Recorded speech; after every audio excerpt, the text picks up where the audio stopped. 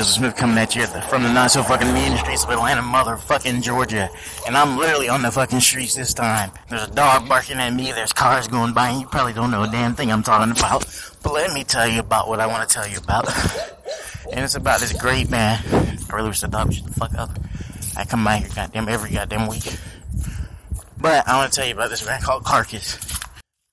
Carcass was a melodic death metal band. Not was, they still are active, but come on now. People do great things in the past, and we talk about them in the present when they continue to do great things, or when they fuck up and do crazy shit. And we say, well, why the hell are we even talking about these crazy assholes? And then somebody comes forward and says, this is why. Like Charlie Sheen. We're like, well, he actually did these great movies, because Wall Street is a great movie, but Charlie Sheen not such a good person. But Carcass was this amazing mellow death band, which became a grindcore band during their later albums, and they pioneered what we call the mellow death sound. And by we, I mean me and maybe 5 other people on some obscure forum, where people get into arguments about that not being the right genre, and you should shut the fuck up and shove your goddamn keyboard up your asshole. Carcass has some of the best goddamn riffs you will hear, particularly in their song Heartwork, where many critics have likened the opening riff to someone speeding up and slowing down a conveyor belt.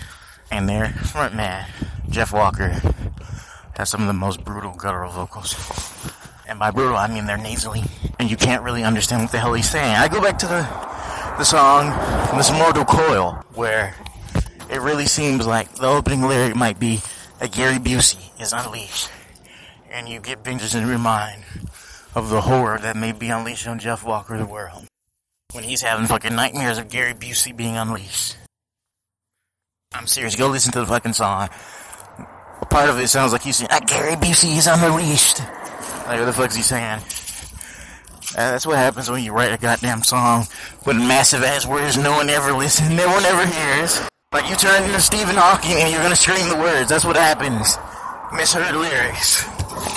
Learn that from Tool. They pulled out the Oxford Dictionary and screamed. Everyone was like, what the hell did he say? People can't think you're saying things that they've never heard before. But anyway, Carcass is a great motherfucking band. Apart from the conveyor belt sounding goddamn riffs, which are still good, don't get me wrong. And their later grindcore efforts, I personally don't like grindcore. I get enough of the talking about chopping people into pieces from listening to goddamn Cannibal Corpse. And they also sound at least somewhat coherent. And not like nasally bitches. I'm sorry, Jeff Walker, you sound like a nasally bitch. Corpse Grinder does not. He actually sounds like a goddamn demon. But they pioneered the mellow death formula. And then they went on to make grindcore, not make grindcore, but somewhat pioneer it, and they inspired a lot of bands to keep trying to imitate them. And this is where imitation becomes suicide. A lot of people say imitation is a sincere form of flattery. It is. And sometimes that sincere form of flattery can be suicide when the thing you're imitating is shitty in the first place. And that is where I go to the later grindcore sounding Carcass. See, Carcass in their grindcore era had a lot of fucking gory fucking album covers. Maybe in their Melodeath era. I was not born in the 90s. There's a lot of bands that saw this shit and said, we want to be just like that. And it kind of looks slapstick. And, I mean, at best it looks slapstick. At worst it's fucking disgusting, and someone calls the police on them. Between Entombed and Obituary, those two have nasty motherfucking album arts. They have entrails and shit and toilets full of shit on the fucking album. On the fucking album cover that makes sure that if you ever buy that, you're gonna be ashamed to even walk out of the goddamn store. It's like, everyone knows who you are. You're the guy who's a creep. And it's probably the prime number one suspect if anyone goes missing in the community. You're the one who did it. I'm a goddamn metal fan, and I would say he's the one who did it, because I wouldn't even walk out of the store with that shit in my hand. I say, hey, I want the Walmart edition. Just take the album art off. It's nasty.